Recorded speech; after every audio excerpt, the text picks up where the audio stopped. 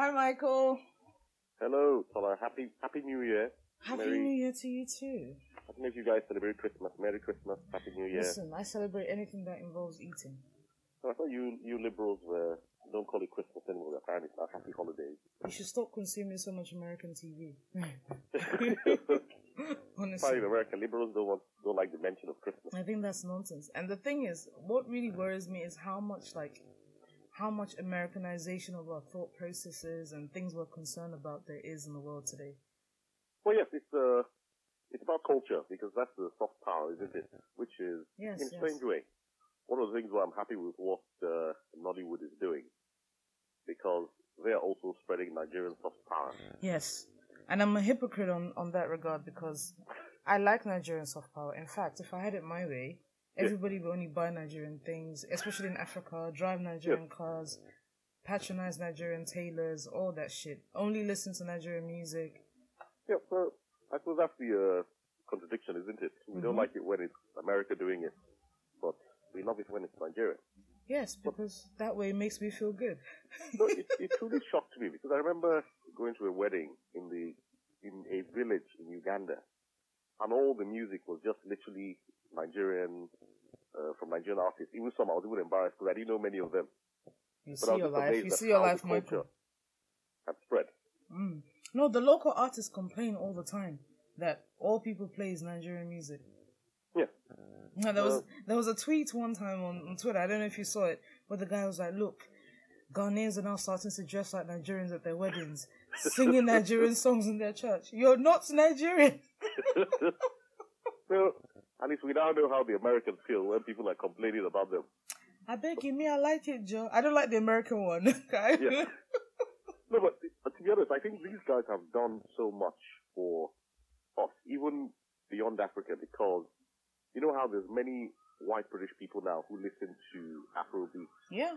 And in a way, it has helped race relations, because even when you apply for jobs now, you find people in HR departments who like Nigerian music, and little things like that boost your chances of getting a job in the company. I mean, if they can identify with a culture, it sort of gives you a leg up, sort of, you know. So there's definitely some upsides to it.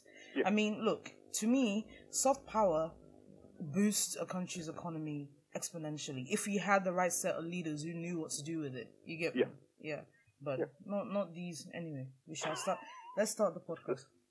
Welcome to the Popular on the Flat series with me, your favorite political pop culture critic, Afro7, with my favorite guest, Michael. Yes. Thank you. Hello, listeners again. Happy New Year to you. Happy holidays. Happy Christmas. Michael, at Nigeria's best. Always good to be on the show. Yes, and it's always good to have you. Now, we have a lot of things to talk about. A lot. Because, I mean, it's been a while, and this is our first coming together in the new year, so everything that's happened from November till now we've got to discuss. We will start with the PDP. Then we will move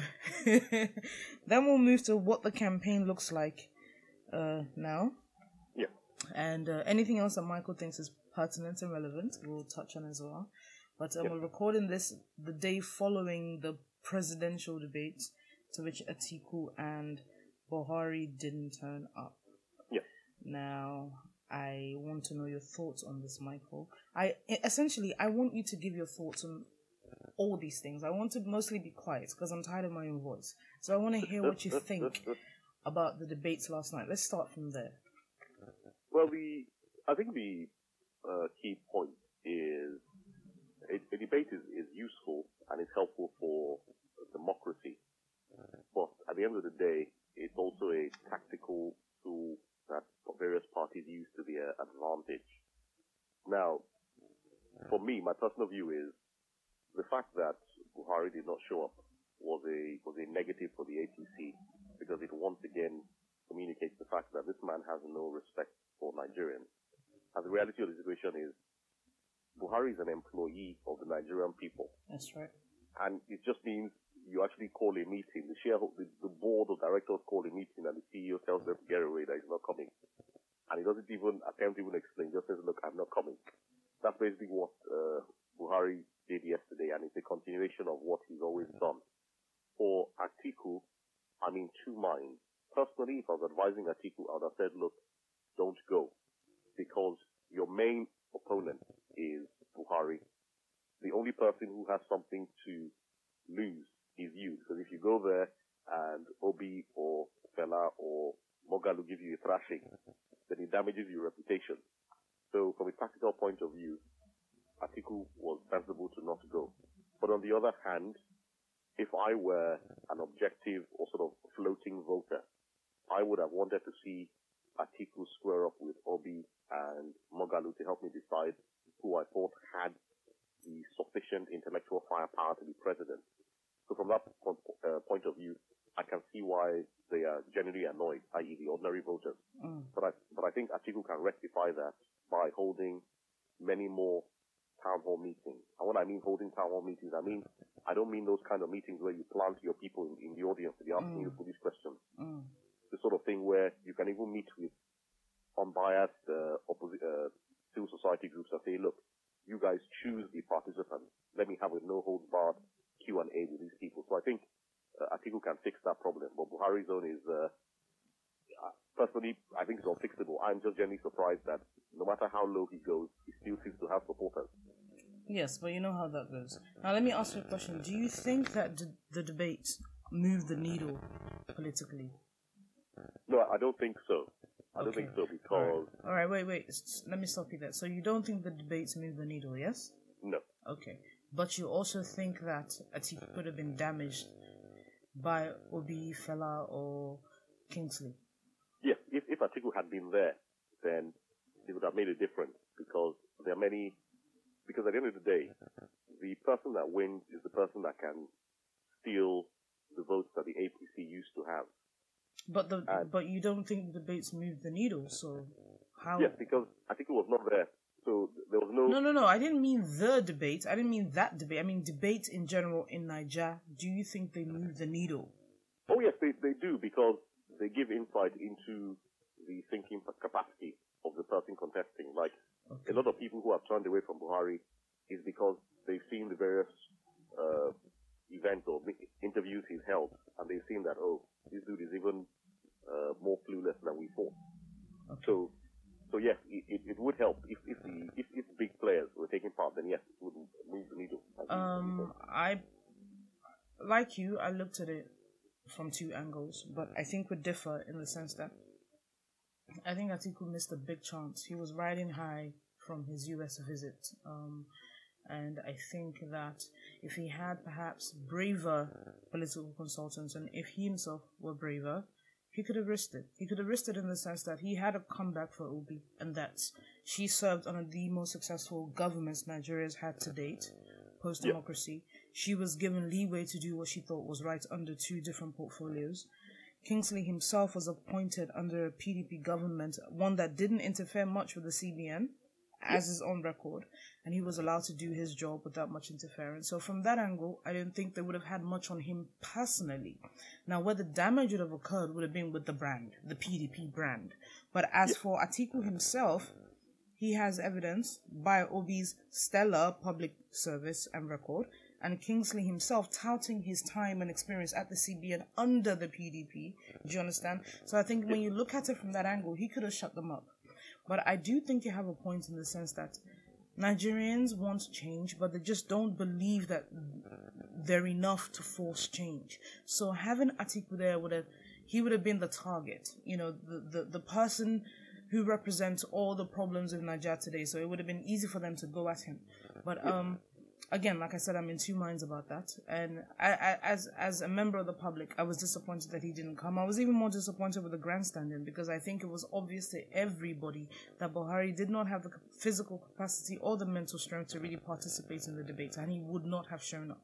So I don't understand why they came to be folding his agbada in the lobby, acting as if he was really going to go and debate. Atiku was never going to debate, because Buhari was never going to turn up. So there was no need to insult us with all that grandstanding. It was unnecessary, please. Well, that's one of the... I think I have two comments on that. The first is, if you understand the APC, they lie a lot. So Atiku had to be physically present there to be able to show that, look, I came and it was Buhari that didn't show up, that's why I'm leaving. Because if Atiku did not turn up and do his agbada, as you said, and said, I'm not coming because Buhari is not coming, APC can easily lie and say, actually, Buhari was on his way. And it was... Which dirty way? He was in Bauchi. Yes, but you know the way these people lie. They issue a statement saying Buhari was on his way and he heard Atiku was not coming, so he decided not to come. So with APC, you literally have to beat them at their game. Otherwise, they'll flip the script and say it's you who didn't show up. But on to the second point as to why I would have advised Atiku from a tactical reason not to go is the truth of the matter is Atiku, for all his strengths, he's not very articulate. That's true. The only reason why he sounds super smart is because his opponent is Buhari. Yeah, because Buhari is so lethargic mentally. Yeah. So if Atiku had gone head to toe with someone like Mogalu or Obi, then it would have been obvious that this dude is not very articulate. Because at the end of the day, the reason why people are supporting Atiku is we're not saying he's the best. We're saying he's better than the incumbent. Yeah, he's the best that can beat Buhari. But if he was a perfect race, then Mogalu or Obi would be head and shoulders above Buhari. Yes. I mean, Atiku. Yes. Yeah, so that's why they kept him out, because they don't want people to see it. Yeah, I agree. I think that makes sense. I mean, I was still disappointed, but I think you're right. I think that makes perfect sense. But in that sense, I mean, I think it made me sad because it showcased the fact that we have to make do with these men that are in no way, shape, or form what we need, but we've convinced ourselves that they are the best we can do. Whereas people who are way better are there and available, and for various reasons, be they ethnic or political, religious, financial, we don't pay them due attention, and it's really quite sad. But hey, no, I suppose the counterpoint to that, which probably applies to you and all of you guys who supported Buhari, was why is it now everybody's angry that people didn't show up to debate? Buhari did not show up. No, I was angry that he didn't show up to debate. Don't ever get it twisted. I said it very publicly that he had no... The first one he claimed was organized by the NTA, hence it would have been biased. I said, okay, fine, let me give you the benefit of the doubt. But the second one was not. It was organized by, public, civil society and all that. So to me... He had no excuse to not show up to the second debate, and I said it publicly. So don't bring that line now to me. No, please. I don't remember this. But if you did, then I accept. No, I mean, it's obvious, right? If you're asking people to vote for you, the least you can do is to honor a debate. We're not saying, okay, we knew what we had in 2015. Let's be honest. Jonathan was not the best public speaker, and we knew what Buhari, or at least I heard him speak, and it wasn't like I was moved. Do you understand? So, I mean, I think that the stage was even for them. The difference would have been their ideas. And I thought he should have stepped up and spoken to the people, and he didn't. And people are telling me, oh, it's rigged, is this? I was like, oh, I mean. No, but the thing is, you have to admit is his handlers knew why did he want to go forward. Oh, yes. Because this, this, in quotations, lifelessness they're describing about him did not start yesterday. You're right. In 2015, it was obvious to them as well that this dude did not know what he was talking about. The whole plan was we'll get him into office and we would manipulate him. Well, they've succeeded in doing that. I mean, the APC, the ACN faction of the APC hasn't succeeded, but the CPC faction certainly has. Yes. So yeah. So that's my view, and a lot of people have said that on social media as well, that we should have been stronger in 2015 on Buhari for not doing that. Many people said it doesn't matter. Even if he brings NEPA bill, we're behind him. It matters. It matters that when your candidates don't debate, to me, it means that they're hiding something. And what they're hiding is the lack of intellectual rigor necessary to really govern the country and to do things differently than they've been done. And that applies to Buhari as well. And I suppose it's my bad that I was willing to overlook that. Well, yeah, but I thought the government was a failure then, and I maintained that stance, and that's fine. This government is just a bigger failure, hence it must go. So I'm following my I'm being consistent on that front, to be fair. Okay, so that's that about that with the debate. I was in Lagos during December. I had the pleasure to speak to some of my political egmo on the happenings on the political scene, and well, Michael, things are very interesting. in Lagos, not to, for example, but we don't really need to go into Lagos. I mean, I think it's obvious to everybody what's going on there. But on a national stage, Bukola Saraki, as the director of the Atiku campaign, your opinions on that? 1, 2, Bukola Saraki's races, and I say races because there's a senatorial seat and there's the gubernatorial seat in Kwara. There's that. The APC's disbarment from contesting in Rivers. There's also that to discuss. There is also 2023 vis-a-vis 2019. Now, a lot of people have said the race for 2019 is really a precursor for 2023. So let's start with Kwara and Bukola Saraki. Now, I was speaking to one of my Egbon, and he was saying to me, he reckons the PDP has made 3 mistakes since Atiku emerged as a candidate. 1 was going to Dubai, thus cutting short the momentum Atiku enjoyed when he emerged as a candidate. 2 was appointing Saraki as the DG of his campaign, because Saraki is in a battle for his political life in Kwara, hence he can't devote as much attention to Atiku's campaign as he should. And 3 is the emergence of Peter Obi as the candidate. Not Peter Obi being the VP candidate, rather the way he emerged. What do you have to say to these 3 things, Michael? Well, so start with the one at the top, which is, I presume, PDP going to Dubai instead, or Atiku going to Dubai. The reality of the situation is APC or Buhari's government is not playing fair with the political process.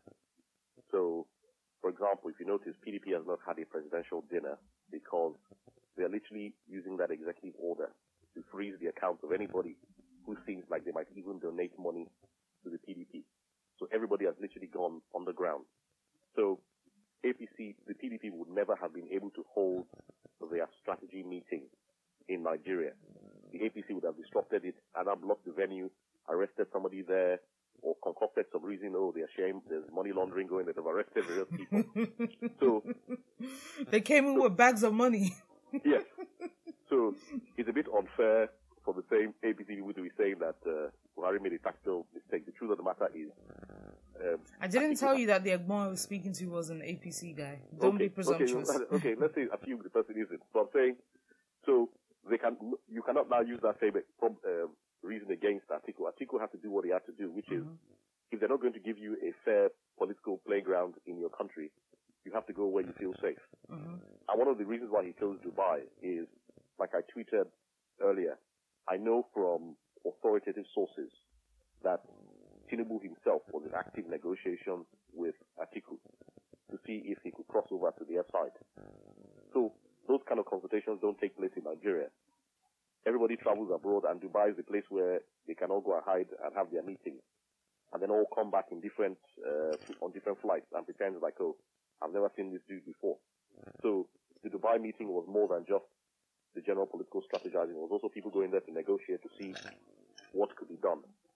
So in that sense, I disagree with the quotation of Egbon, who thinks PDP made a tactical mistake. Okay. The second, with regards to Saraki himself, obviously it's public knowledge. I think Saraki is very intelligent, very talented, but I also think he comes with a lot of baggage, because in my personal view, a lot of the things we criticize Tinubu for doing in Lagos is what Saraki is doing in Kwara. That's right. So what has done is it has put him at loggerheads with Buhari, because I think Buhari now sees his war against Saraki as a personal battle. The same way Buhari decided to deploy resources to get Fayose out. Yeah. So in that regard, I can see why it makes sense that they should have put someone else there who was less distracted to run the campaign. But I don't know if I can think of anybody else in the PDP who has his level of the political heft he's got. Yes, not many people DG. have that. Because I can think of intelligent people. Maybe Osita Chidoka could have done the job. But he doesn't have the same gravitas. Yes. So I see why.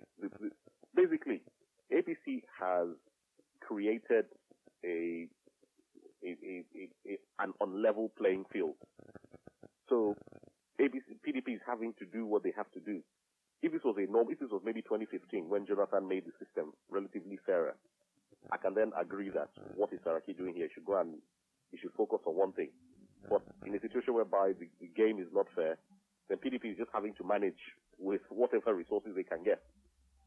So that's why I don't blame them for that. Then the third is Peter Obi as the vice president. As you know, the problem with the Southeast is it's a very Republican culture. So unlike maybe South or even Southwest, where you can pick one candidate and everybody rally around him, the Southeasterners genuinely believe that every single one of them should have been the vice presidential candidate. So I don't think there was ever going to be a peaceful way to appoint your running mate from that region. I mean, I think you're also overlooking some things, which is men in the region have their own ambitions. You feel me? So the emergence of Obi threatens the continued position of Ekweremadu. Yeah. The emergence of Obi threatens whatever ambition, what's his name? Big Willie of Anambra. Obiano. Whatever ambition he has, the emergence of Obi threatened that. So as well as the Republican nature, there are also personal and immediate ambitions that are threatened by Obi being the vice presidential candidate. Yes, but I think the same happened in the Southwest in 2015. There were many people who thought they should have gotten that ticket. Tinubu, Fashola, Amosun, there were a few other people. But when Buhari picked, they just all calmed down. They didn't still get angry. But for the Southeast, I think culturally is different. So even after somebody has been chosen, it will still take them a while to accept that, look, a decision has been made. So I think there's a cultural side to it. But from my own personal view, if I had to pick a vice president from the Southeast, I think Obi was the best choice because not only did he have a stellar record as governor, but he's very popular outside of the Southeast. Yeah. So I think that was Atiku's best decision for running mate. So I think the others just need to pipe down and just accept it and get around the candidate. Yeah, I mean, the noises I'm hearing out of Anambra from my own sources are not good. Yeah. You know, there are allegations that Obiano is actively working with the Buhari campaign. Well, yes, that's no secret. And that Ekweremadu, at best, can be said to be indifferent, at best. But at worst, can be said to be undermining the chances of the PDP ticket nationally. Well, Obiano is, I won't say rightly, but he's understandably angry because he feels, for example, he was one of the people that suffered the most under Buhari's government. They tried to freeze his assets, seize his houses. He went through all kinds of persecution, even had a court case and various things. So I can see why he feels like I've been the one. Obiano or Ekweremadu? Yes. Ekweremadu, you mean? Yes, Ekweremadu. Yes. So you should remember they tried. Yes, I remember. Yes. So I can see why he feels that I should be rewarded for all the suffering I've been through. But at the end of the day, if I were advising him, I'll say, look, I know you suffered, but the truth is we're talking EP here. We need somebody who has national acceptability. Yes, but Michael, being DSP and then going back to being an ordinary, in quotes, an ordinary senator is a lot to take. No, but this is something that can be negotiated because the thing is there's no guarantee that Saraki's seat is safe either because if Atiku wins, you don't have a northern president, northern senate president, northern speaker, and probably a northern chief justice. Yes. That itself does not make any sense. So even Atiku, Saraki is under pressure. So Saraki is probably going to negotiate chief of staff job for himself. So he will quit being a senator, you think? No, he might have to because at the end of the day, I don't see how the PDP is going to be happy with that configuration with northerners holding all the key jobs. So somebody's going to have to step down. But you know, Kwara is in a unique position. It can be northern when it wants to be. It can be southern when it wants to be. So. No, trust me, PDP politicians, they're also very ambitious. They will tell Saraki that, look, one of you, between Saraki and Dogara, they will say one of you needs to stand down.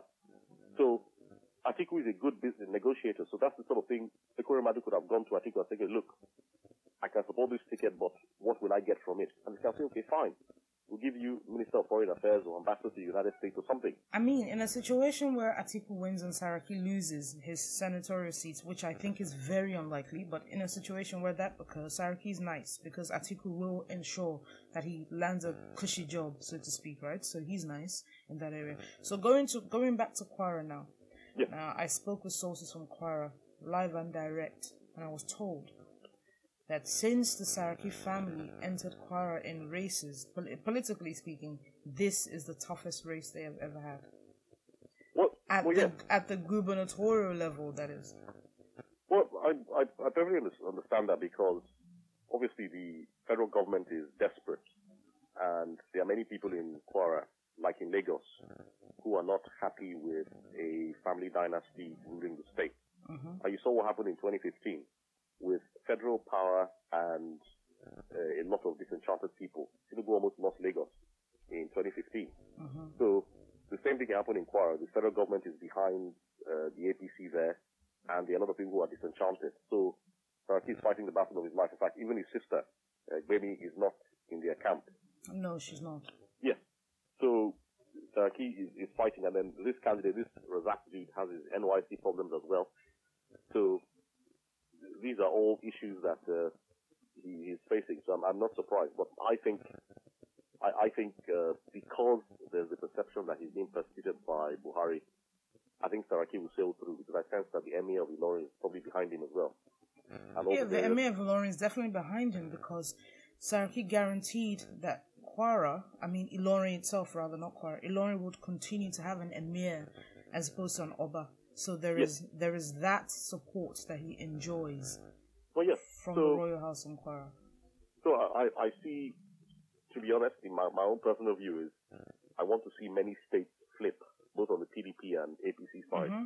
It will make politics much better, actually. Yeah, because I don't want any party to feel that they're invincible. We are comfortable. So, and me personally, I'm annoyed that after all the noise we made about Kemi Adeosu, Saraki now presents a candidate in Kwara State that hasn't done NYC. I mean, that is where I think the APC will get him. I think they are waiting to see. But the problem is, I read the law, but I read it after 2015, when the challenges for Abia, Rivers, and Akwa Ibom were presented to the state. There are post-election issues and pre-election issues, right? Yeah. The NYC issue is a pre-election issue. Do you understand? So it should ideally be challenged before the candidate is presented as the candidate. So I'm wondering why, till now, a legal challenge hasn't been launched. No, from what I think last time I was reading Premium Times, somebody has gone to court. Okay. On the issue. It's basically the same thing happening in Ogun State as well. Mm-hmm. Because the presidency's candidate, that Atiku Abiodu, seems to have skipped NYC. Yeah, that's why he's lying about his Ife. He definitely went to Ife and he finished, but he can't tell the truth because then it's like, okay, so where's your NYC? Yeah. So he and Razak Atuwa in Kwara State are in the same boat. But these guys are idiots, Michael. When you know you've got political ambitions, why don't you just do this NYC and get it over and done with? Yeah, that's what I find truly confusing. So, to be honest, some politicians, they do stupid things. Nobody knows why they do it, but they do. Honestly speaking, I mean, this same Egbon, not the same Egbon that told me about the disadvantage of the PDP. This same Egbon that I was speaking to about Kwara was like, a lot of politicians feel that the NYC is a trap for southern politicians. And I was like, no, I don't agree. Because you don't just wake up one day and by magic, you're a politician. You can see it coming and you know where you're deficient. So you go and you sort it out. This NYC that we're speaking of, do you know how many people don't actually do it? They show their face in camp, somebody else serves, and that somebody else is getting paid. And at the end, you collect your certificate and you can go about your merry way. They know how to circumvent the system, but you're even too lazy to do that. Yeah. No, but that start of NYC, I predict in the next 10 to 15 years, is going to be the next scandal. Because I know that there's many people who I think we went to university with here, who did that thing where they paid somebody to go to Nigeria, they went to Nigeria, paid someone to do it for them, and they got the certificate. I sense that the time will come where even that is going to blow. The NYC itself needs to be scrapped, yeah? Because, I mean, I don't see what it's useful for, but that's a topic for another day. Yeah. No, but I agree with you that these people are so lazy that you can even, in a way, you can even see from the way they govern the country that even in their incompetence, it's just laziness. So Yes. you can't even do anything properly. Even evil, you can't do evil properly. So, because if I was planning to, take power, I'll know that I need to do NYC. I mean, this was Atiku who has been in the country for years. Yes. I mean, he speaks beautifully. I like listening to him talk. But, I mean, that's neither here nor there. There are certain prerequisites, very easy one that you need to fulfill, and you haven't even bothered to do it. Yes. So how then can you tell me you can govern the country properly? I mean, the state properly? I don't agree. I just don't agree. I think it's just, when you've gotten away with so much stuff, you start to get complacent. You think, it doesn't matter. It's not an issue until it becomes an issue. So, it's a very strange political class that we have in Nigeria. All right, moving on to Rivers. So the APC has been barred from contesting any post in the state owing to its shambolic primary season. Which, to be fair, I think is great. Going forward, hopefully this will ensure that parties do the right thing, right? Yeah. Where, in your opinion, does this leave Amici? Because he is desperate to have some sort of foothold in Kwara, right? In Rivers, right? Yeah. Now, this has denied him any chance of such. How do you think this affects him going forward? And also, I mean, this without doubt, this will strengthen, what's his name? His hand, the current governor. Okay. This strengthens his hand, right? Yes, look, so I think Amechi has two main problems. The first is his personality itself is very abrasive. So he's not the kind that makes friends easily. So that's his first political problem, even before this Rivers problem. So he has many people that don't like him across the country. And then, secondly, this issue is one of because people try to advise him about this. Even Alamatiya, who is now there, try to talk to him about this. That look, your base is Rivers, is PDP. You jumped ship to join a party that you know has no foothold in this country, in this state. So if you're signing up to Buhari, it means you're now tied to Buhari. So the moment Buhari dies or leaves office, unless you can somehow reinvent yourself, you are toast.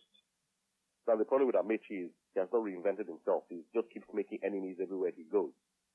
So the only thing that's going to keep him alive now is if Buhari wins in 2019. But if Buhari loses, and I don't know, or even if Buhari leaves office and Tinubu takes over, he'll be the first person to be kicked out of office because they don't like him. So yes, I think I personally think his first political miscalculation was decamping from. No, I mean I think in the long term you're right, but in the short term you're wrong. Given what was on ground at the time, what he did essentially perpetuated him on the national political scene, right? In the short term. In the long term, this curtails his ambitions because where does he go from here? Like you said, his future relies on Buhari winning again. And even if Buhari does win again, there is no guarantee that he will be kept on because the way that I see it, his under-minister, the Minister of State, is being pushed into the limelight. Yeah. Either he's being pushed or he himself is grabbing the limelight. Either way, the fellow is making himself more visible, right?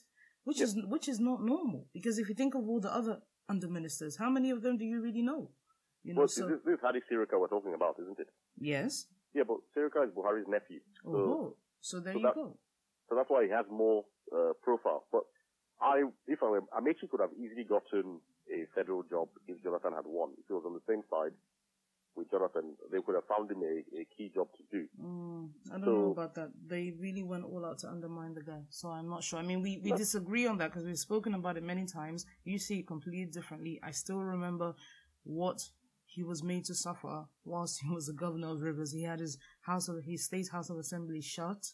He had the judiciary tampered with. He had soldiers. But okay, I think Amechi was the one that shut the courts, but it was the FG that shut the State House of Assembly. It was the FG that fomented a lot of the political rift on ground. Amechi himself was not innocent, I know that, but they showed him pepper. They did show him pepper. What the origin of the problem in the first place was Amechi started, yes, the FG didn't play fair, but Amechi started this whole problem in the first place. Yeah, with the redevelopment issue, yes. I No, remember. but he even went beyond that. He went back all the way to Yaradua. Because the real problem was, when Yaradua was vice president, he had no regard for Jonathan.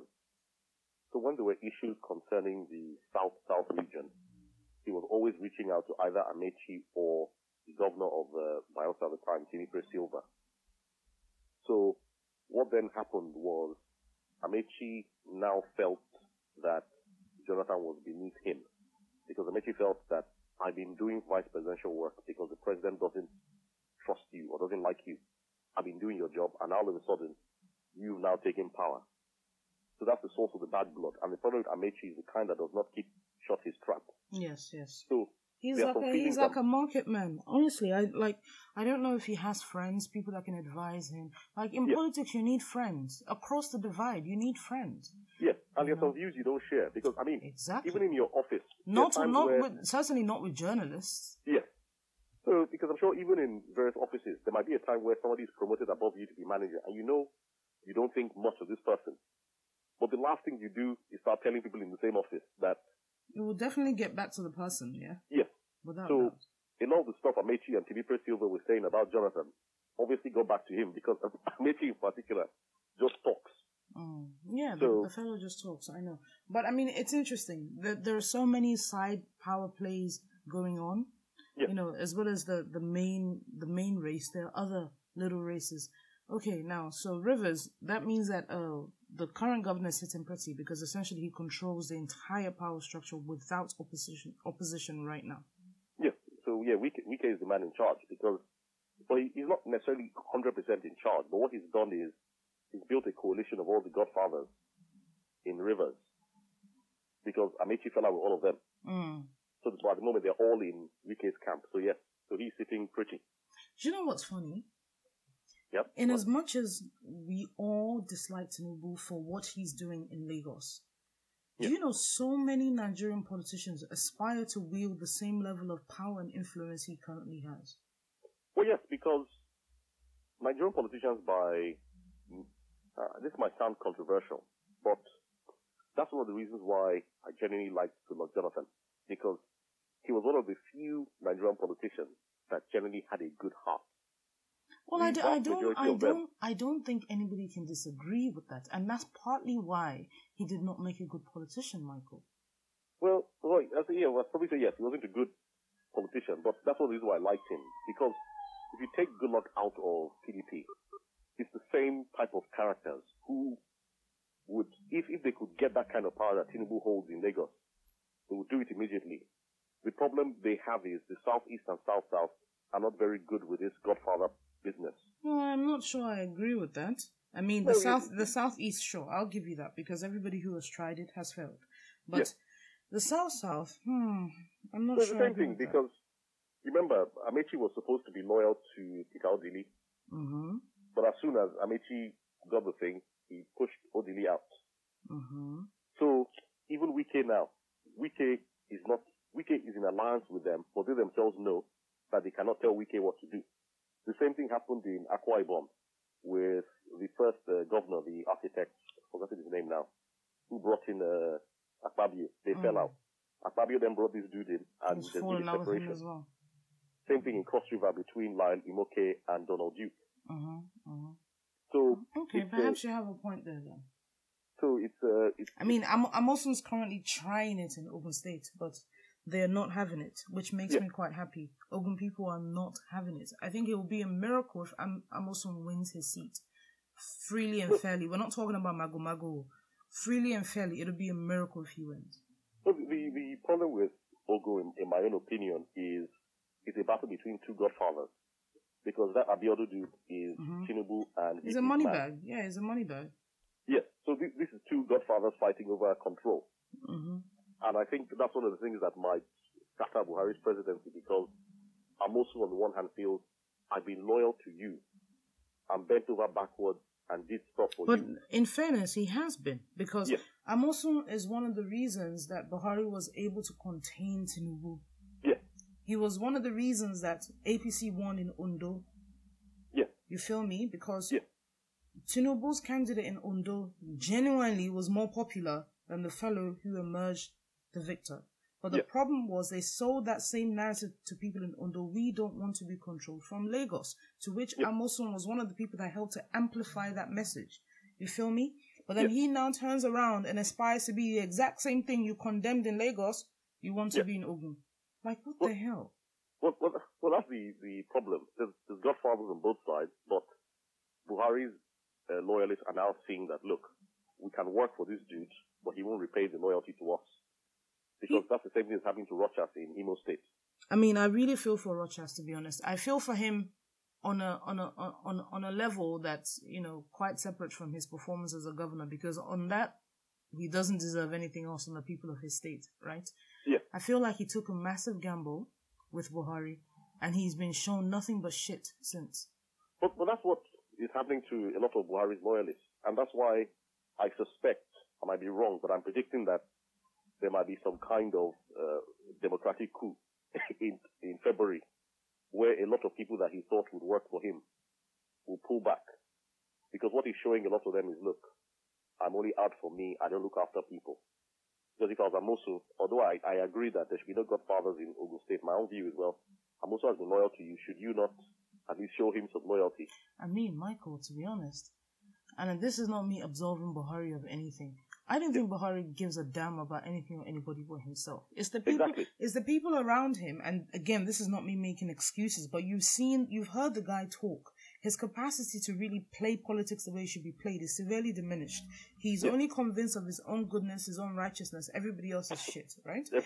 Is the people around Buhari moving the chess pieces that are trying to predict the future and seeing who they should go with and who they should leave. They have made the calculation that Buhari has lost the Southeast, be it Rochas or whoever. There's not much luck for the APC in the Southeast, so they don't rate Rochas as a result. They respect what's his name more, Obiano more, because Obiano, they know, has his own base on lock, based on performance, based on his own force of personality, all that. He's a genuine winner, no rigging, nothing. That's him, right?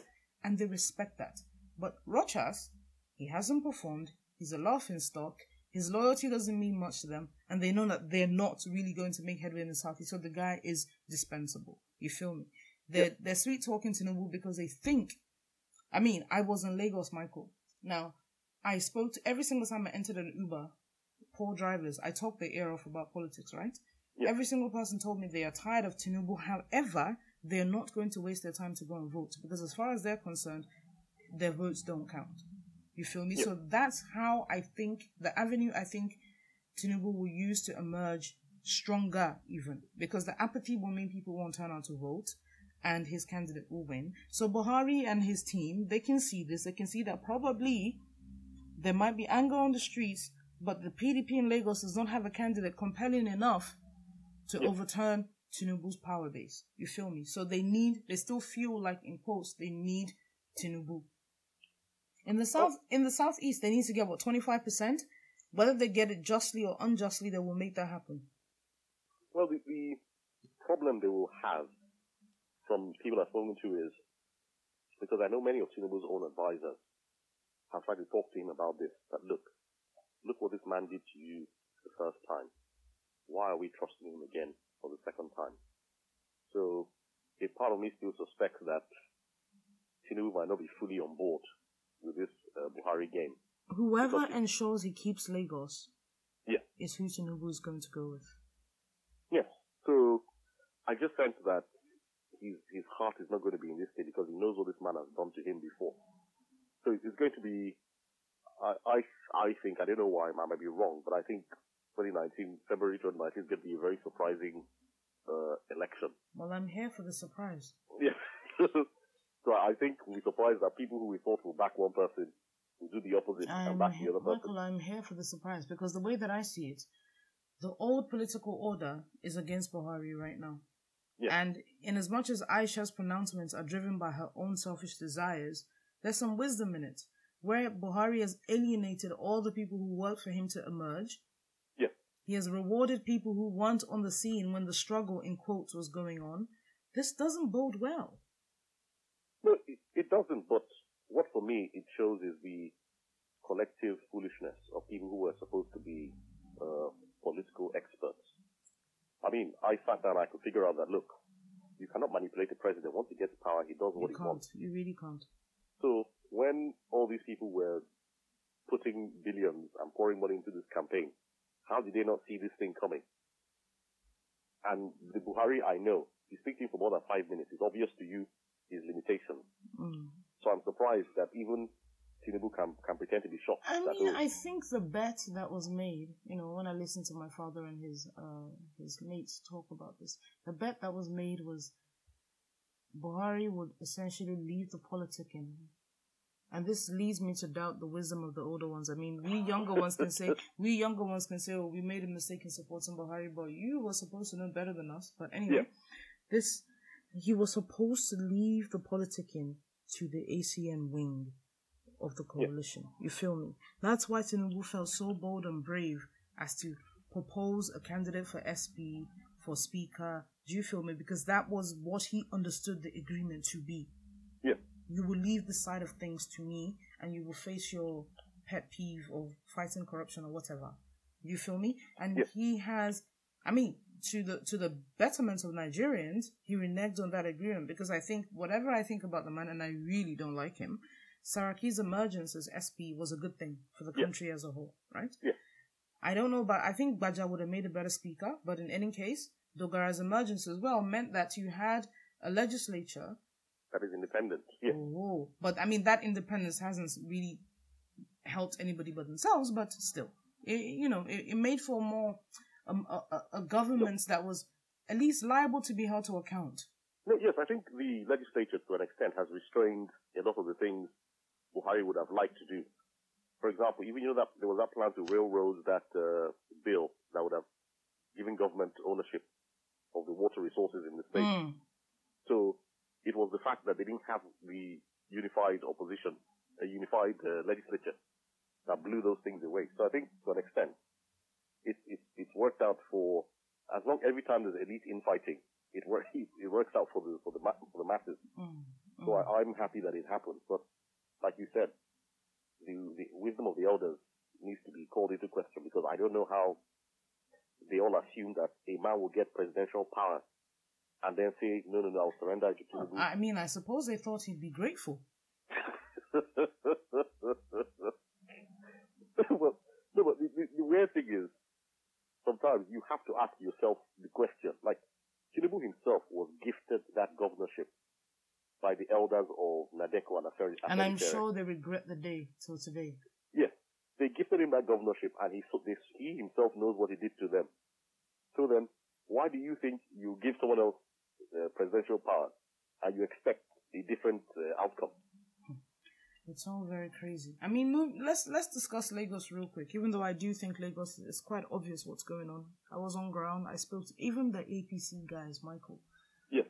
They feel like this is actually the nadir of Tinubu's powers, in the sense that you have brought a guy who obviously is not suited for the job. Yeah. But he's been posted forward because his loyalty cannot be questioned. He has shown himself to be blindly loyal in the past, hence they can trust him to govern the state. Now, the biggest mistake the PDP made, I like Agbaje, I do, but I think they needed new energy. Well, yes, but that's what I was saying, which is the APC is not playing fair in this process. So the types of people who would have poured money into Agbaje's campaign are afraid to do so, both at the federal level and at the state level, because even Tinubu's party has made it clear to many APC Lagos businesses in Lagos that if you support this dude, you're in trouble. There are many advertising agencies who are actually running away and taking business. I heard that repeatedly whilst I was in town. Yeah. So Tinubu is not playing fair. So in a way, like I was saying about Atiku, you can't blame Agbaje. Agbaje is fighting a battle with one hand tied behind his back. Yes, but even his team is terrible. Because look, I'll tell you for free and I'll declare, I was ready to work with them. I was ready to work with them, not for payment or whatever, because I'm desperate for Tinubu to be gone, right? Yeah. His team can't see the bigger picture, Michael. You feel me? There are turfs that have been made difficult for you to tread. I get that. Yeah. You feel me? But there are other avenues that they can't encroach on, which is digital. I'm talking Twitter, Facebook, Nairaland. They're absent even there. What's their excuse? Well, they need money now. They need money to, because if you want to get a good team, you have to pay good money to get a good team. And if he doesn't have money, then the quality of his team is not going to be as good as it should be. Some of these people are Harvard graduates and stuff.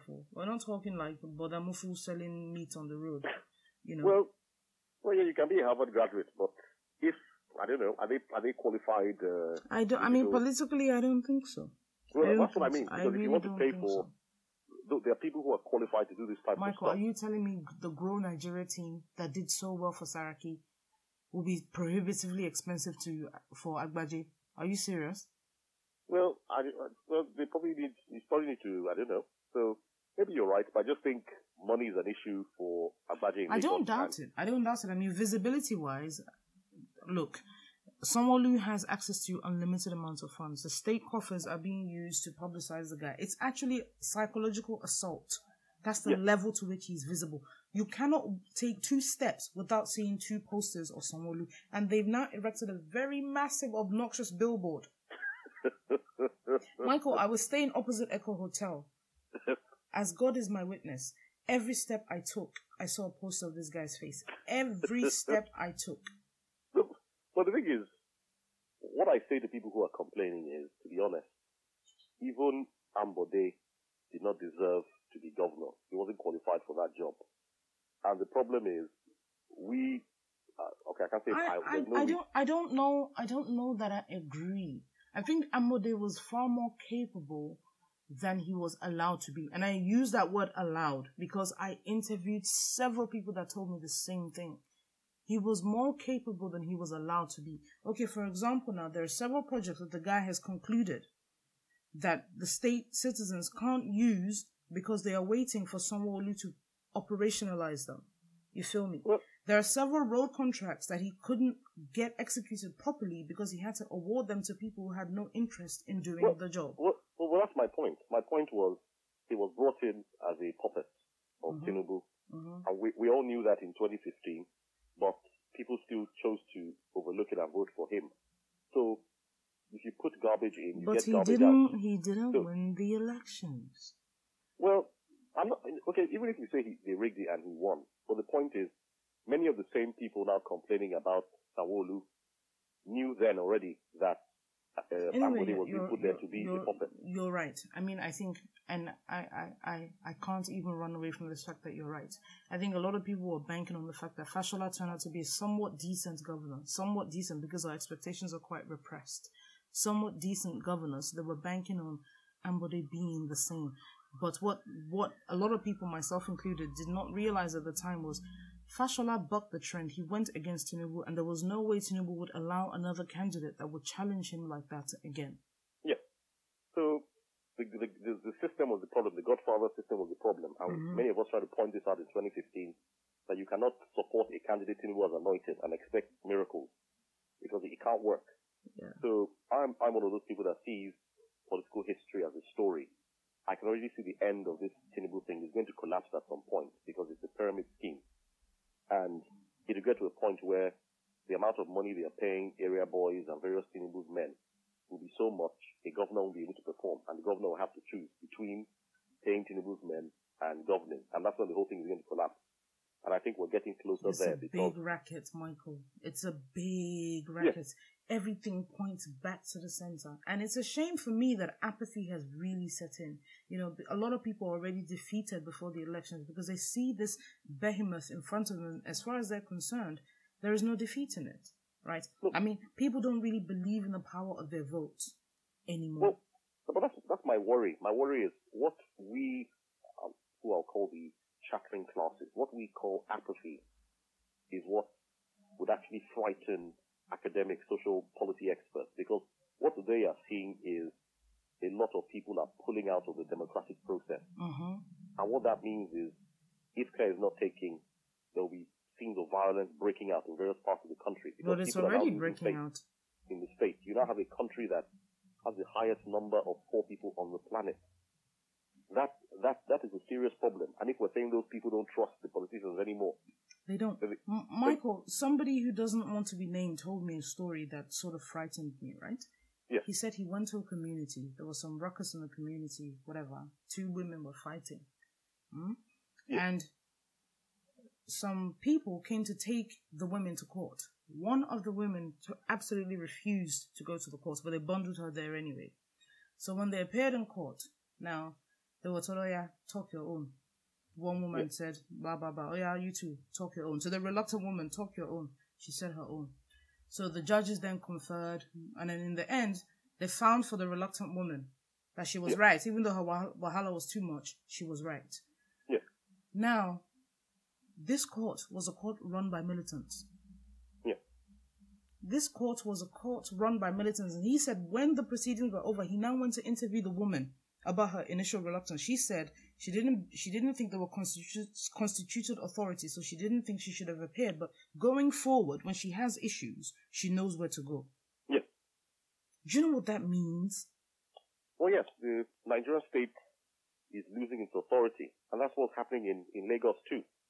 So for me, the apathy is actually scary. If you were a serious government, it is very terrifying because people can't go to the state for justice. The state has lost its credibility, its ability to govern, and to show people that, okay, if you do X, Y, and Z, these are the predictable results. No, but yeah, because if you read articles in Lagos, I was reading many stories where they say people are now going to gangs. The number of gangs in Lagos is high because people are now seeing that that's the best way to acquire wealth and power. Yeah, and to protect yourself. Yeah. So that's a serious problem for any thinking governor. Look at this. This guy, MC Oluomo, was stabbed. This is a tout. A fellow who makes his money by terrorizing Lagosians. And by terror, I mean, Lagosians are now used to the terror in the sense that you can't continue your business without paying these guys. They don't have jobs. Their jobs is extortion. And the state has legalized extortion. This fellow, MC Oluomo, is an extortionist. Yeah. He was stabbed at an APC rally and he had police protection, Michael. So what does this tell people? Yeah, that gang violence is the way forward. It pays. So what a lot of young people are doing is they're removing themselves from civil politics and saying, look, the only way to get the attention of Tinubu is to start my own mafia. And then when he hears that I have one street on lockdown, then that's when they invite me to come and eat the national cake. You're not wrong. I mean, you're definitely not wrong. You're not wrong. So basically, that's the new racket because it's what you reward that you develop. People now realize that there's no intellectualism in there isn't. It is. In fact, they will laugh at you. Yeah. You know, I didn't go to my village this time because, I mean, there's nothing there really. It's disgusting, you know. But when I used to go and I'll come with my, as far as they're concerned, highfalutin ideas about politics, they used to laugh. Like this one, yes, they speak grammar. Yeah. So it's a worry. But my view is it will eventually collapse because, I mean, take the railway system. When Tinubu and Fashola were there, you could sell your campaign based on, we're building this railway lines. I remember Fashola was always taking pictures with that hat, traveling one part of the state, and then it was exciting. Yeah. High five vest, or high vibe vest, or what do they call it? Yes, so then they could sell it, but it's 12 years after.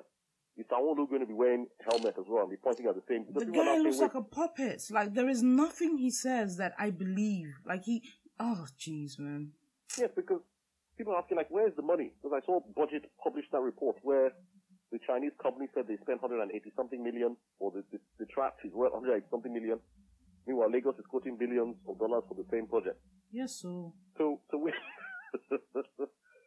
my main worry is the state will become bankrupt. A new party will take over the state and find that there's a huge financial black hole. Yep. In fact, all these the black hole is there. Just figures people have been pulling out of the air. Yeah. Pulling out the nether regions. The black hole is there right now. I mean, I spoke to somebody who used to work at Visionscape, and what they told me point blank was, listen, firstly, Lagos does not generate as much as they claim to generate, number one. Number two, every naira that's generated is already split in 3 ways. One, to fund the hegemony, Tinubu's hegemony. One, to fund recurrent expenditure and the smallest pot to fund development, whatever that means, right? Yeah. So how do you continue that when the economy has shrunk as much as it has? So you're not getting as much money coming in, but still you have all these responsibilities to fund and pay for. Yes. So it's a pyramid scheme that is due to collapse. I just hope that we have a sensible leadership who can avert the crisis, because it's going to be messy. This hope, Michael, I don't know where to hang it, because No, I think it can change, but just as I was debating with Ayoshogun today, it requires consistent pressure on our politicians. Because the one thing I figured out is, in as much as they are on thinking and on caring, their public image still seems to disturb them. Yes, but the people who write their public image are also on the take, Michael. So if you imagine, or you remember when GJ was the president, every week there'll be one scandal or the next about the military, about Dezani, about this one and that one. I mean, there's still some scandals revealed now, but they just don't get the same traction. Yeah. They don't get the same traction. Like, I know if I had 50K today, I could call up one or two newspapers and tell them a story I want them to print, and it will be printed. Yes. But obviously the media is not playing their role, but that's where things like the alternative media, social media, WhatsApp, broadcast and various things are now getting traction. So, for example, PDP, the truth of the matter is, even after Jonathan lost, the PDP for almost 1 or 2 years was not even playing opposition, or hiding. Yeah, it was comatose. Social media were the opposition. Mm-hmm. We were the ones that put Buhari under pressure. Mm-hmm. Mm-hmm. So I think if people consistently make noise and because these guys who follow Twitter, it disturbs them when they read stuff that criticizes them. So I think we will just keep the pressure up and make a pledge to ourselves that no matter who is in office, we will continue to put this guy's feet to the fire. Then I think hopefully we can avert the coming disaster. Michael, I mean, when it comes to Nigeria, I used to think I had an abundance of hope that things will get better. Yeah. But I'm nearing the end of that. I really am. I think the conversations I had whilst I was in town with ordinary people has dashed all the hope that I had. And like I said, the apathy is so deeply ingrained there. My own sister. I mean, I've said her husband is a car salesman, and the guy has suffered an 80% drop in revenue. She said to me, "This is a man that printed Vote Buhari t-shirts with his own money." she said to me, when I said, "Oh, yeah, you're not going to vote for APC," she goes, "That's if I leave my house to vote at all."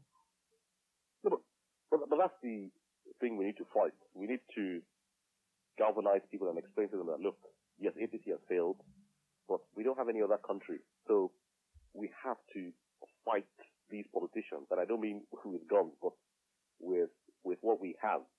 Put them under pressure. So I, for example, if I could vote, I would vote for Atiku. But it is a transactional vote in the sense of I'm supporting you, but I'm putting your feet to the fire. I'm asking questions right from the campaign. If the whole of Atiku's campaign was, let them fight me, but I'll continue to ask this guy questions because he must not get a free ride. Because our future and the future of our children are on the line because of misgovernance. So we need to put this under pressure, and I think pressure works. Ah, man. Listeners, I'm sure you can hear how dejected I sound right now. And it's real. It's live. It's real. All the indices that come out of the country are negative. There has been no progress. People's businesses are suffering. I mean, it's this large decay. The only time I felt joy, I mean, I was flexing, don't get me wrong. I was flexing with my friends. But a lot of those friends are also considering relocation. A lot of people that I knew have dipped. They're in Canada right now. And these are people that you could say had good jobs, in quotes, right? Senior people. They've left. Well, and when you have, I don't blame them. When you have the middle class, even the upper middle class in some instances, leaving in droves, there is a problem. But that's why we need to put pressure on Buhari, get him out, and also put pressure on Atiku that if he wins, he doesn't go there and relax. Because I'm sure you know the proverb of the boiling frog. If you boil the frog slowly, he doesn't notice. And what the APC has done is they've significantly lowered the bar. And the danger is Atiku will get into office and then think that if I do the bare minimum, because I've somehow outperformed Buhari, then it's now okay for me to rest. My worry isn't even necessarily him performing or otherwise. My worry is he has made so many deals to emerge as a candidate that he will be serving the interests of those individuals as opposed to the country. That's my worry. Well, that is true, because if you look back to my tweet in 2014, 2015, that's one of the reasons why I wanted Jonathan to win, because I could see that for the first time, all the bad people were opposed to him. So if he had won, he would not have been beholden to any of them. He could have allowed Okonjo-Iweala and all the others do their work, because he was going to bring Peter Obi and the others on board as well. So these men would have been able to govern. But by Buhari coming in, we've taken a few steps back. Now, Atiku has had to make promises to Obasanjo and co, because forget all the public talk Obasanjo talk. Obasanjo has his own selfish reasons why he wants somebody in office. Of course. Yeah. So he's done the deal with Obasanjo, with IBB and all these guys. And that means that the space he has to make real reform is narrower, because he's made some promises. It's quite funny that, nobody knows when they're going to die, right? But all these men that are like at 5 to 12 of their lives are still determined to bend and shape politics to their will. Like, when will they exit the stage left? When will they go home to rest and relax? No, these people live off power. So, for example, if you want to kill Obasanjo early, just exile him to Florida, and you'll be sure that within a month he might even commit suicide on the way. Obasanjo, exile him from his lifeblood. Yes. Because at this point, it's not money that's driving these men. It's their proximity to power. Yes. So people like that, it's politics that wakes him up in the morning, knowing that he has power to do something. Yeah, it's wahala, it's machinations, it's deviousness, all those things. Yeah. So that's the thing. So Atiku has made promises that what we have to do is put him under pressure, not even give him one space to relax. Because as you saw from last week, as I was trying to make the point last week, if Atiku cannot travel, that's a big problem. It is a big problem. But if Atiku now travels and you're now congratulating him that he went to America, that's also a big problem. Yeah. I'm like, should the president not be able to go to America? That's also a big problem. Look, I'm happy for him that he was able to bury that ghost, but let's not get distracted. The reason this thing was an issue for a valid reason. Yeah. That reason bears examining. Okay? Yeah. Let's not act like now that he's gone, everything is rosy. Come on, let's be real. Yeah. So that's my point about lowering the bar. We're now getting to the point where we're congratulating a candidate that he can go to America. Even MC Oluomo could go to America. So why is it a celebration? Because that's what Buhari has done. Buhari has been so lazy that the day he turns up for FEC meetings, there'll be big news story, breaking news. Buhari attends cabinet meeting, people will be clapping. Yeah, flash. They'll attend the meeting, if not you. Is that not your job? They'll be doing that, the disgusting laugh that they do for photos. Yeah. I hate that laugh so much. Every time I see them laughing, I want to remove their filler and hit them with it. Like, are you mad? Well, that's what I mean. Like, the most basic stuff. There was a time they said, he delivered his budget speech and stood throughout the process. Yes. I was thinking, who else will stand? Is it me? Is Michael supposed to stand? So it's just... Oh, God. No, I take your point. I really do. It's quite a shame, Michael. Yep. And every time we come together like this to record one of these episodes, we hardly ever have any good thing to talk about. Well, I think there's some good news. The fact that the judiciary has shown... we should discuss that. Because I did say you should read up on the case. We should discuss that. So, our CJN has been dragged before the CCT for failure to declare his assets.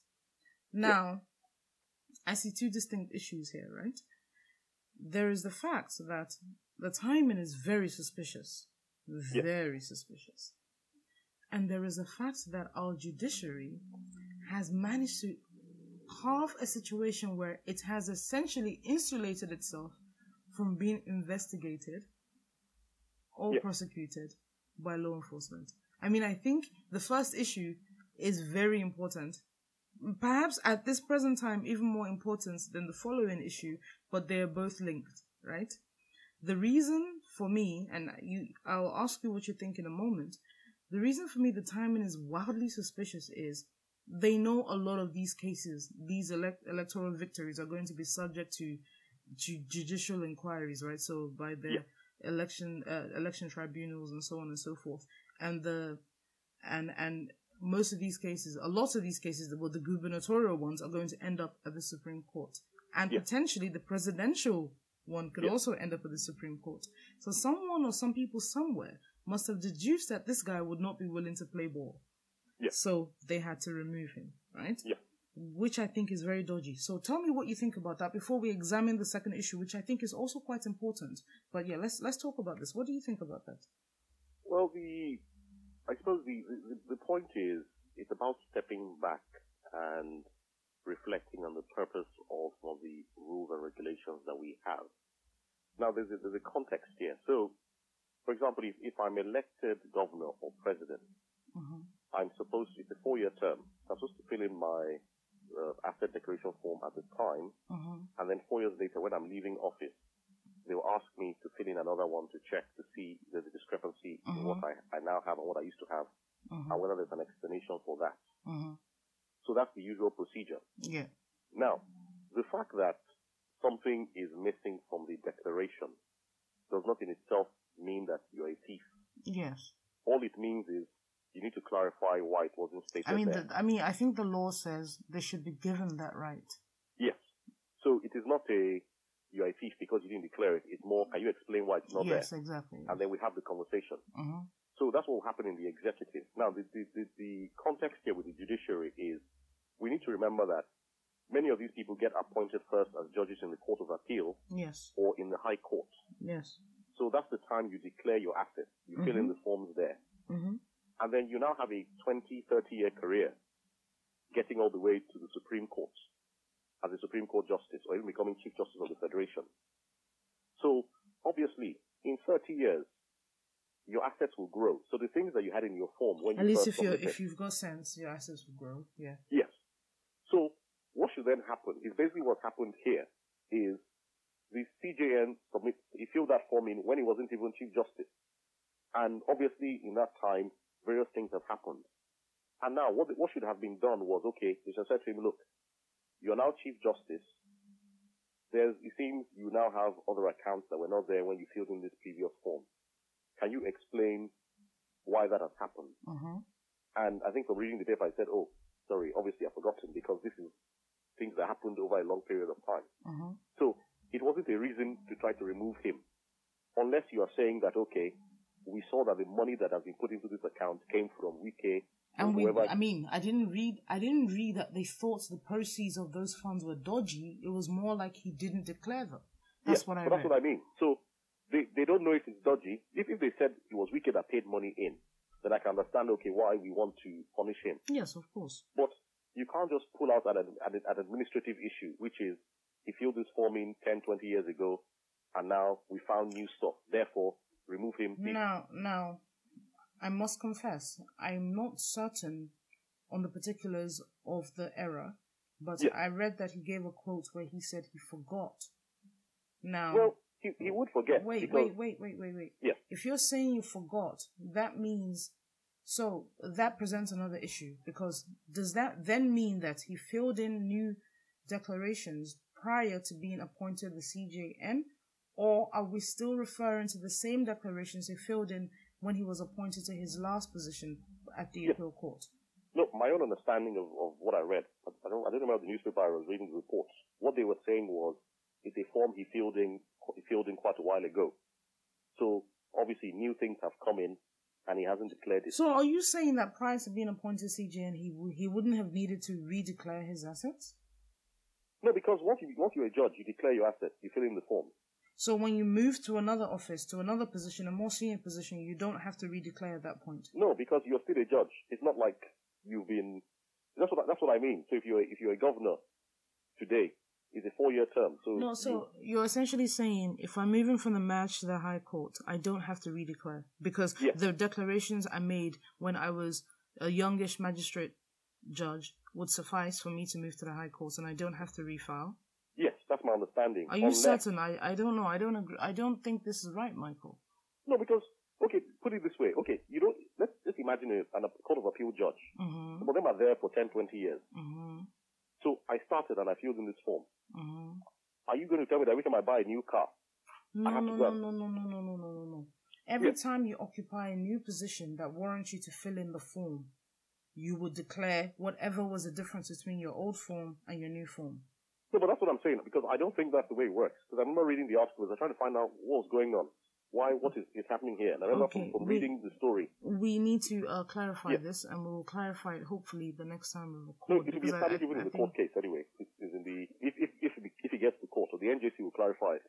But I think from having read and spoken to a few people in the judiciary, I can see that this should have been more of an administrative problem. Because if it's what you're saying, then I mean there is really no case at all. Because if they're relying on potentially a decade old form, they can't then ask him, okay, what about these assets? Unless they're saying at the time he filled in that form initially, he held these accounts. You feel me? Because the dude became a judge. Even the accounts, I think, are in Standard Chartered. Mm-hmm. And even I remember when Standard Chartered came to Nigeria, I think he was probably even a judge by then. Okay. Or I think he was probably a judge by the time they came in. Yeah. So the real question is, even if you omit, like let's use the example of Jared Kushner in America. Mm-hmm. Remember when he filled out his FBI? Yeah, he filled it in several times, yeah.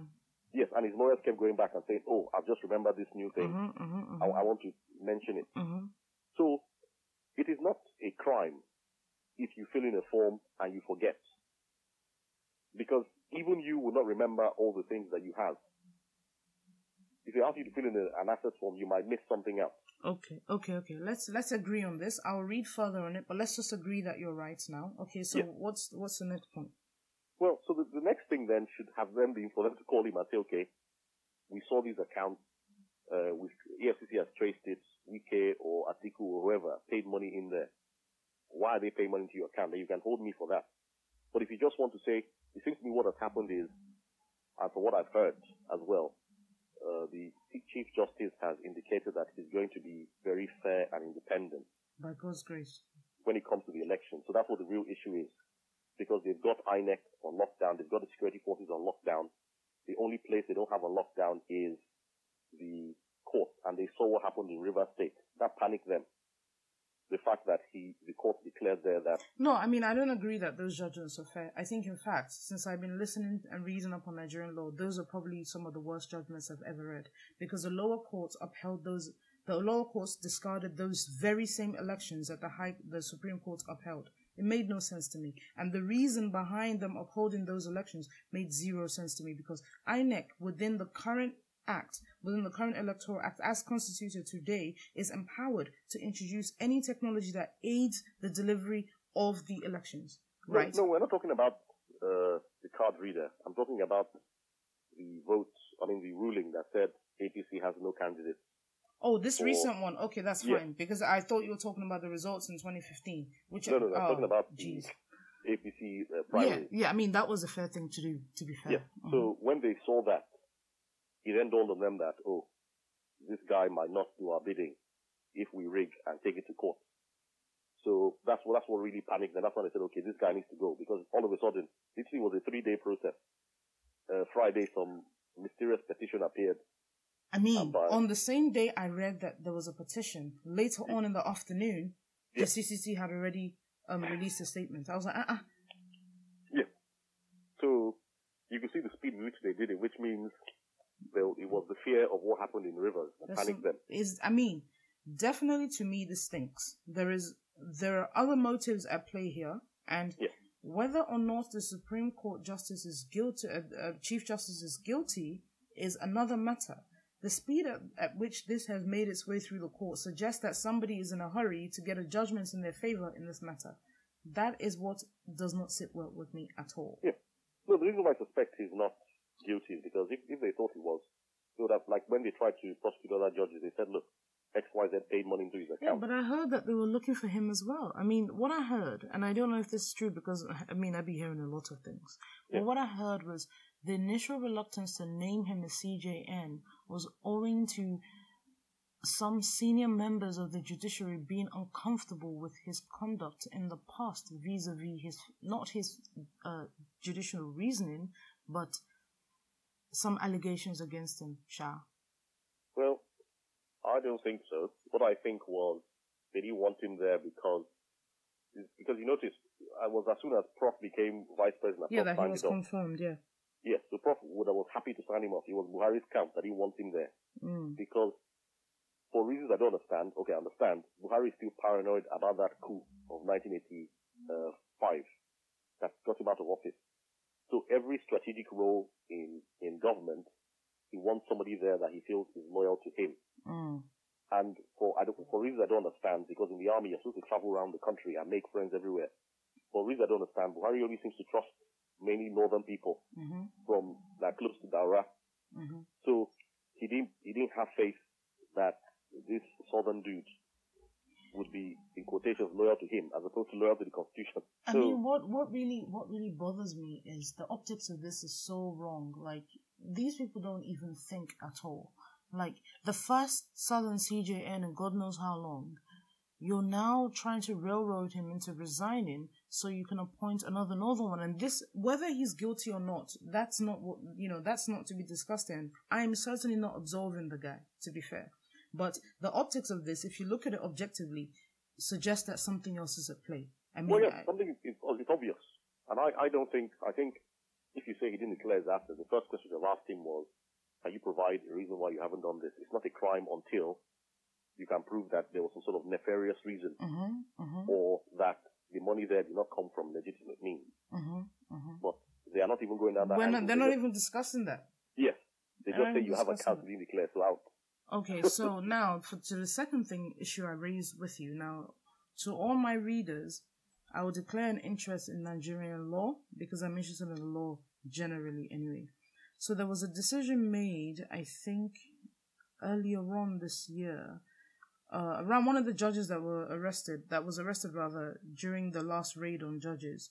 The appeal court ruled in Nganjua versus the Federal Republic of Nigeria 2018 that before an investigation against any member of the judiciary even commences, the NJC has had to have looked at it and concluded, and the judge in question disrobed if necessary, then the police can commence the investigation. Michael, this cannot stand, because this essentially means that the judiciary itself is fashioning a form of immunity and creating another set of rules for judges that normal citizens enjoy.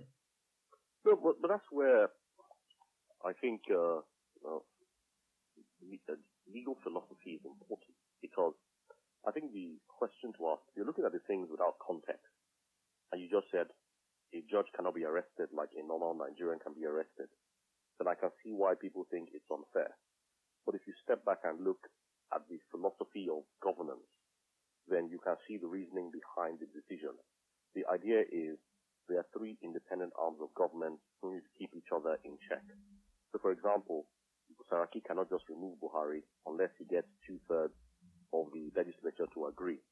That's a way to protect Buhari from Saraki's madness. However, if Saraki is accused of a crime, there is no law that protects him from being subject to investigation and prosecution if the police believe that they have a case. Yeah, that's what I'm saying. So look at the loop is, if the executive decides they want to get Saraki out, the executive cannot do it unless the legislature stamps.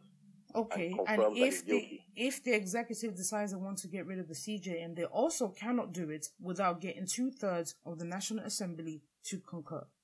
Yes, so there are two ways. So if they want to remove the CJN, they also have to get the National Assembly to confirm. Okay. So that's one way of protecting them. But so the second, all of them enjoy that same level of protection per the law today. No, but there's a distinction here, because that applies to the CJN. But what this rule does is to protect ordinary Nigerians, and also to protect ordinary Nigerians from executive abuse of power. They've put that rule there because No, this was a judgment reached by the courts this year. That's what I so mean. It's not a rule the yet. philosophical reasoning behind it is, if a judge, if Buhari, you can see what Buhari is doing as well. If Buhari decides he does not like Tola's face and wants this judge to remove Tola, Michael, all he needs to do is arrest one judge. Michael, no, this is wrong. This is wrong. This is wrong. This is wrong. I can't even fathom. Like, sometimes I'm open to, even if I hold a strong position, I'm open to being wrong, but I can't agree with you on this. I read several states processes in the US. I read the process here.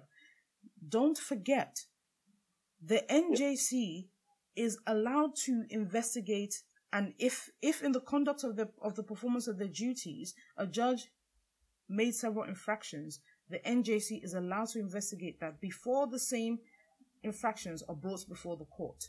What this ruling says is that a judge cannot even be investigated by law enforcement before the NJC decides said judge is guilty. Listen, let me finish. So the NJC is arrogated to itself the power to conduct criminal investigation, then decide on the guilt of the accused, not even for matters relating to the conduct of their duty. So are you telling me that if a judge shoots somebody and that action constitutes ordinarily what you would call murder, the NJC has to decide on the judge's guilt before the police can even commence an investigation? No, that's not. The thing is, it's not correct, because the reason why I know it's not correct is the procedure is, if the EFCC or the police have evidence that a judge has committed a crime, before they can get that evidence, they have to investigate. But what they are saying is, you cannot prosecute. No, Michael, you need to read the case, because what you're saying is not what the case said. I have read it. Well, the judgment is there the case, clearly. The judgment is there clearly that you cannot commence an investigation until the NJC decides on the accused guilt. That is wrong. That cannot stand. It doesn't. That is not what obtains in the UK. Michael, our legal system is fashioned after the UK. Here, if a judge is accused of a crime, the police will commence investigation. The police will bring the said judge to court, and he will be found guilty. Then the professional body of judges will decide whether the person is still fit to continue to wear the robe after the judgment has been passed. The point is, what I'm saying is, there's a philosophical basis behind it. So are you saying that the UK does not have a philosophical basis, or the US doesn't have philosophical basis? Is that what you're saying? No, what I'm saying is, every country's democracy and their rules have a context behind it. So if you step back, you remember the Fela case of I think it was the 80s or the 90s. I don't remember, because I was either not born or I was a child. Oh yes, but that's why I said the importance of political history is, a judge was put under pressure to convict Fela of crimes that he did not commit. And the judge had to do it because of the military government's pressure. So in that context, they put in and said, okay, look, to prevent executive abuse of power, let us first of all bring the allegation to us, and if we determine that there's a prima facie case against the judge, then we will say, okay, we'll hand him over to the police. So essentially what you're saying is, in the instance that, let's look at it like this. In the instance that a member of the National Assembly is found guilty of a crime, because you're trying to use the idea of separation of powers and each arm of government being equal to the other. Okay, fine. Let's agree on the face of it, you're right. So you're saying a member of the National Assembly being found to be in commission of a crime, the police should hold fire, and said member of the National Assembly should first present himself to the National Assembly, where they will decide upon the validity of the case or the charge, find him guilty or otherwise. Then the police can step in and investigate and present the individual for corruption. For trial. Is that what you're saying? So I would say ideally, we don't want that. But what I want ideally is for both sides to step down. It's a bit like saying, we're two superpowers, and you have nuclear weapons, and then they're saying, Michael should not have nuclear weapons, even though Tola has. And I'm saying, no, if you want me to get rid of my nuclear weapons, you need to get rid of yours as well. So if we're saying we want the police to be able to arrest judges as they please, then the corollary of that is the executive needs to step Michael, do you know that today? Do you know that today the government cannot just decide to remove a judge unless the NJC has something against said judge and has recommended said judge for removal? So as things obtain, even without the decision in this case, the government cannot just decide to remove a judge unless the NJC agrees that said judge has committed certain infractions, hence he should be removed. That is the status quo today without this case. Well, but the point is they can still look. For example, they dragged him to the Court of Conduct Tribunal because it's sort of pressure to get him out of office. He did. Firstly, he didn't turn up, and secondly, lawyers, even myself, I agree that the presentation of this man before the CCT is wrong per the rules today. Because number one, per the CCB Act, he should have been given the right to respond to the omission in question. 1, 2. If it is agreed that the omission falls under the idea of him in the execution of his duties, then it should have been presented to the NJC too. I agree with that. We're not disputing that. What we are saying is the ruling in Nganjua has essentially said law enforcement cannot even commence an investigation before the NJC has had its say. Well, the question is, the reason why I don't think the logic makes sense is, it is the police that report the allegations to the NJC and say, look, a judge has done this. Why should the police have to report an allegation outside the duties of a judge to the NJC, Michael?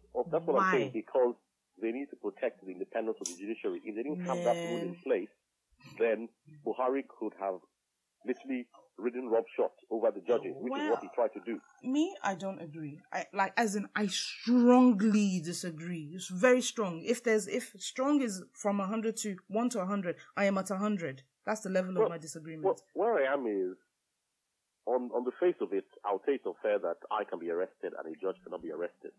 But when I see the constitutional reasoning behind it, which is, i.e., we want to be able to be sure that a rogue president cannot harass a judge. Okay, Michael. Then I see the logic. Okay, Michael. Why doesn't the US have the same system? Well, because logic is not the remit of just...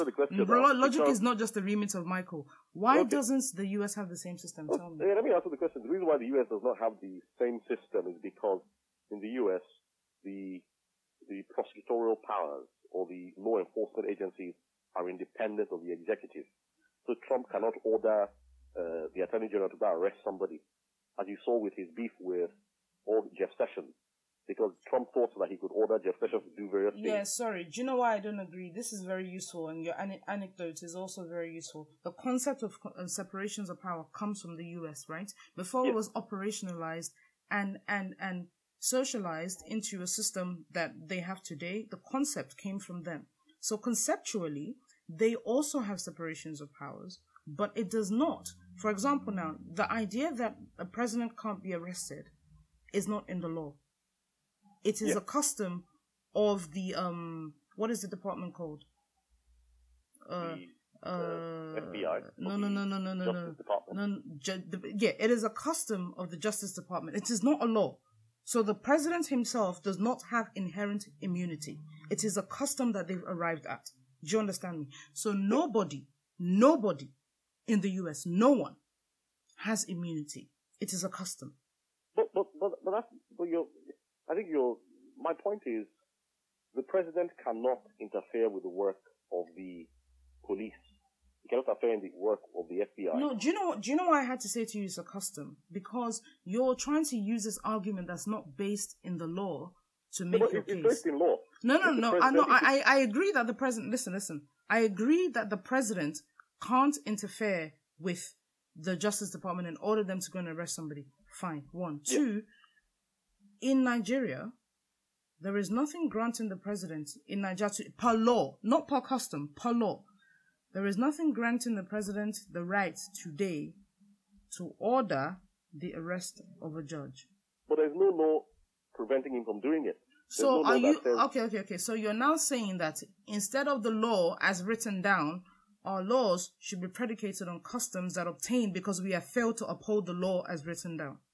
Well, what I'm saying is, we need to either codify the law and say, look, or change the constitution to make the Attorney General independent, make the EFCC independent, because at the moment the EFCC is a branch of the executive. Mm-hmm. So until we get to that point where we change the law, so the prosecutors don't have to take permission from the president, then we need this court ruling, because that's the only thing separating the powers. If not, there'll be an imbalance. I completely disagree, and I think this is another method by which the Nigerian ordinary citizen is being shafted by its elite, right? Everybody will create a class that separates them from the law that applies to the common man.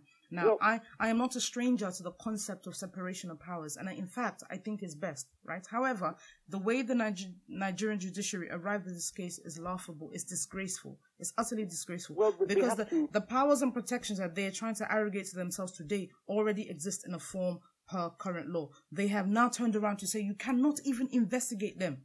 Unless they themselves, you can't even investigate them unless they themselves agree that they have done wrong. Imagine that. Come on. Well, it's not they, because the judge in question is not going to be on the NJC panel. But he's still a member of the judiciary. They're class that protect each other.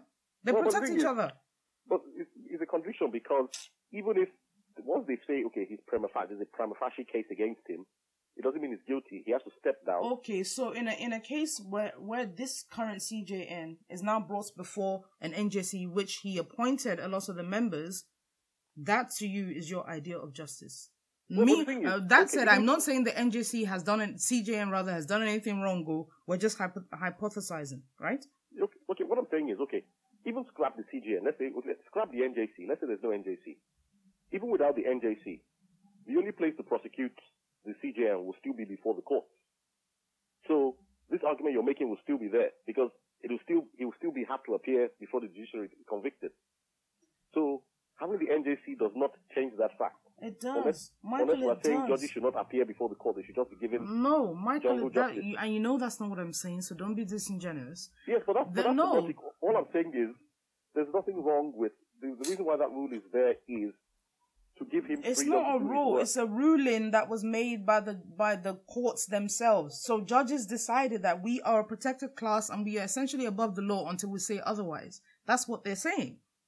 Well, they're not saying they're above the law. Okay. They're saying there's a procedure for getting me punished. Okay.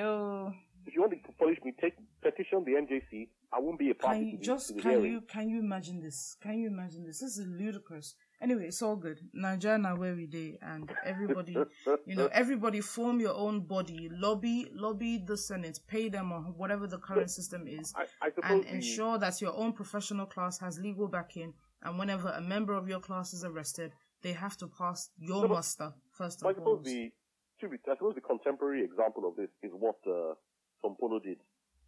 Tompolo saw that court orders were not being obeyed. They detained Dasuki, they detained El Zagzaki, and then they ordered Tompolo to come to court. And Tompolo thought to himself, am I mad?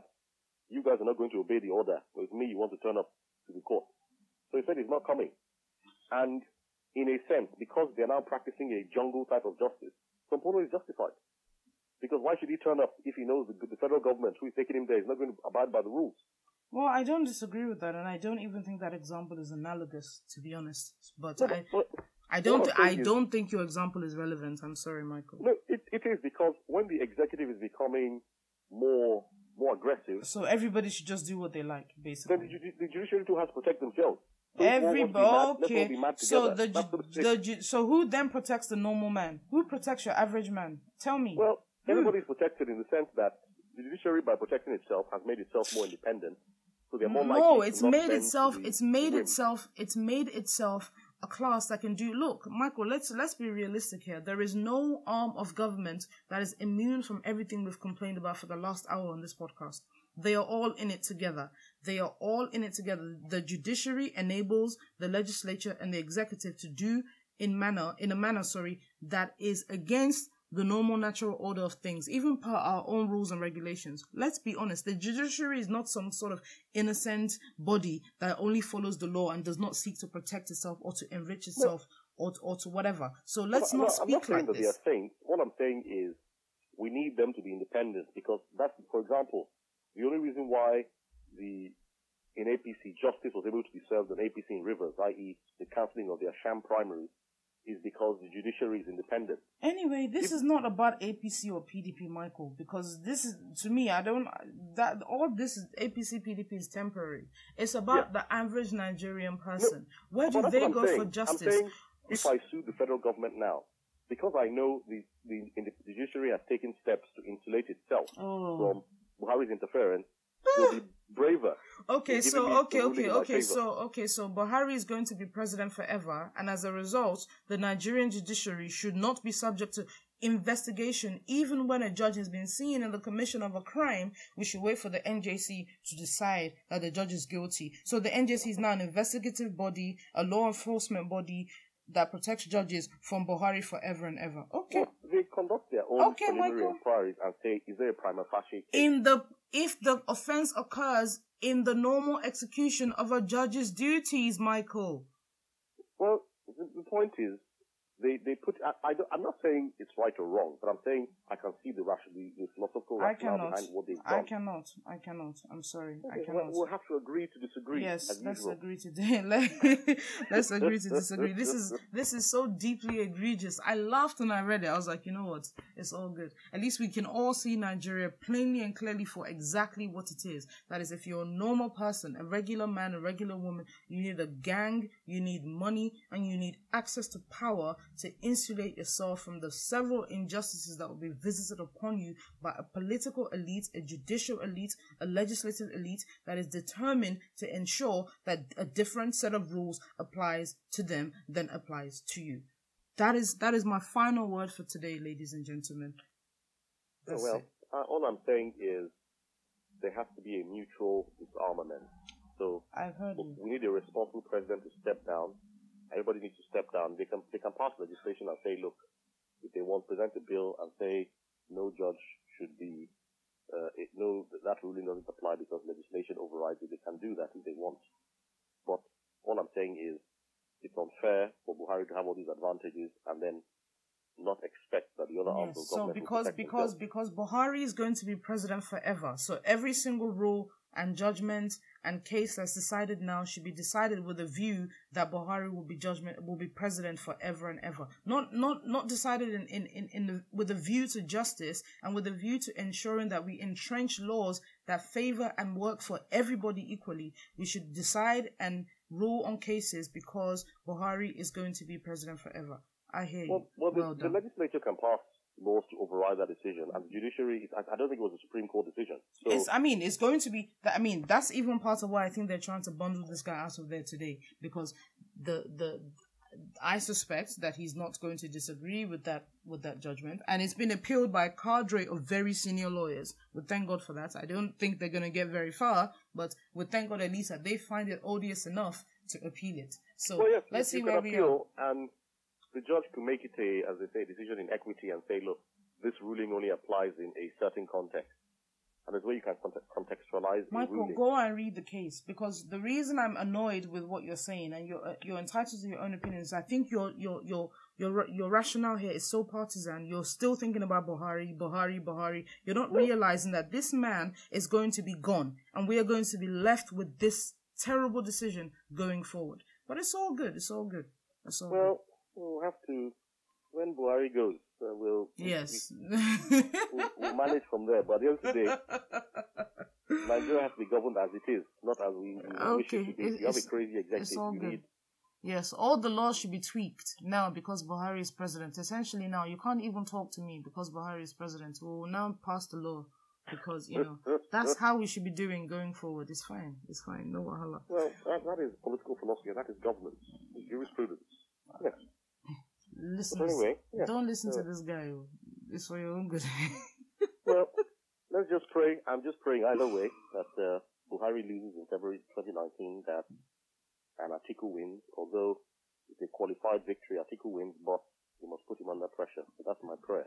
Well, I'm not really interested in presidential elections. But I hope Atiku wins because, I think he'll be better than an incumbent. Yeah. But here we are. Anyway, listeners, thank you very much for hanging with us for another week. It's been very interesting and enlightening, and I'm grateful to Michael as usual for honoring the invitation. And Thank you. It's been a pleasure. Yes, it's been my pleasure too. You can find Michael on @Nigeria'sBest on Twitter, where he's open to engaging anybody on anything politically related. Nigeria in particular. As long as it's not feminism or marriage or... Michael, you don't have the range, man. Yes, I don't have the range. Oh my gosh. All right, listeners, we'll catch you next time when there's anything pressing to discuss. Until then, take care of yourself and each other, and we're out. Peace.